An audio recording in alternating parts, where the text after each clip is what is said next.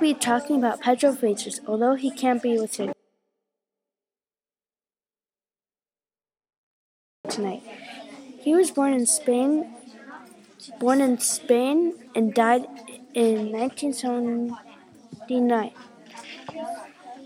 Pedro Freitas first came to California in 1769, arriving in San Diego Bay as a part of an advance party of Gaspar de Porales.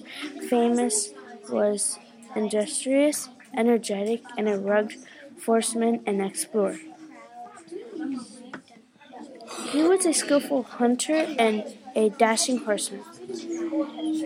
Freitas married Edna Callas on June 3rd, 1780 in Mexico City. She was born in October 1758 in Barcelona, Spain, and journeyed to Mexico with her mother and brother to join her father, Agustin Callas, the original captain of the Free Company of Volunteers of Catalonia.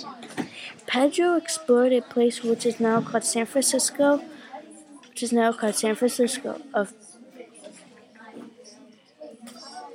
Bay.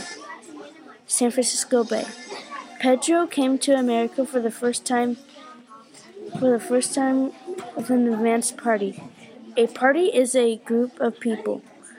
That is all for today, peeps. See you next time on the California Explorer Show.